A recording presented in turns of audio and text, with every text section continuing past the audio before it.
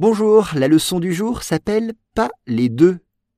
Une étude faite par une équipe internationale de scientifiques a révélé que les primates développent soit une grosse voix, soit de grosses testicules, mais pas les deux.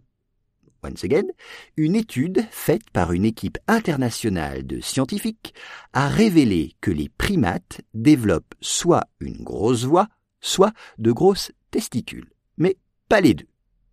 Alors une étude, on voit ce mot très souvent, c'est a study, une étude.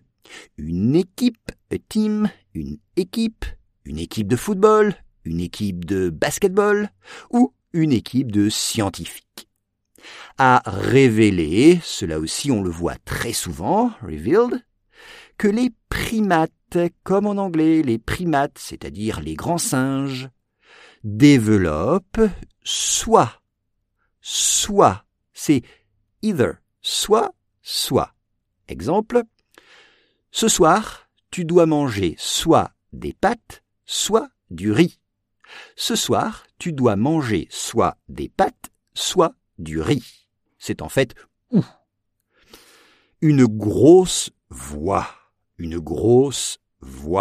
big voice, une grosse voix. Exemple, on imagine qu'un ours, s'il parlait, aurait une grosse voix. On imagine qu'un ours, s'il parlait, aurait une grosse voix.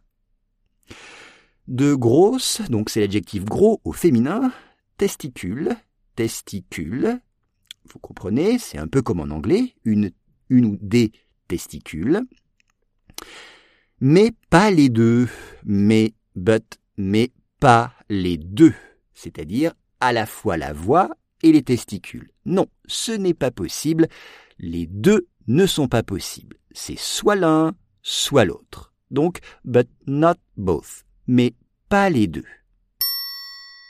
Une étude faite par une équipe internationale de scientifiques a révélé que les primates développent soit une grosse voix, soit de grosses testicules, mais pas les deux.